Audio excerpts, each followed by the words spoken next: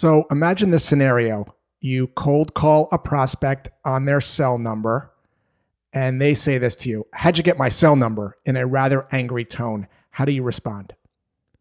Most people will think of this as an objection, so they'll try to overcome it by saying things like this: "I have a list of the 25 smartest podcast hosts in South Florida, and you're number 5. How did you get on the list?"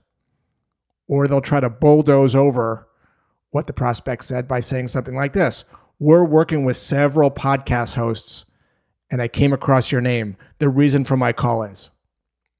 Statements like these destroy trust because they subconsciously tell prospects that you're putting your best interests before theirs. They can smell your commission breath. Here's the thing: "How did you get my cell number?" isn't an objection. It's a question. And when you treat a question like an objection, you piss people off. What's the root cause of this? Why do prospects say, "How did you get my number?" in an angry tone?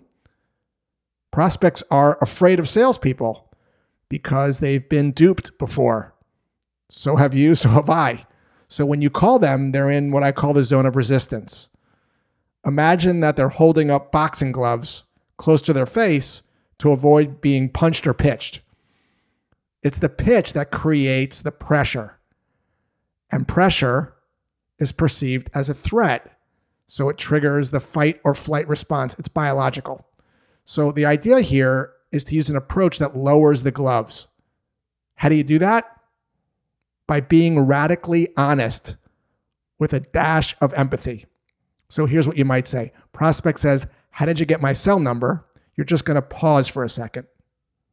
Pausing lowers the zone of resistance because it shows that you're calm and confident. After you pause for a beat or two, you might say in a calm voice, "I was given this tool called Apollo or ZoomInfo that has your contact details. It looks like it has your cell and office number." So what I'm doing here is I'm simply answering the question honestly. And then I might say this: "I'm so sorry. It sounds like you're angry at me for calling your cell." And then I'm going to pause. Chris Voss calls this labeling.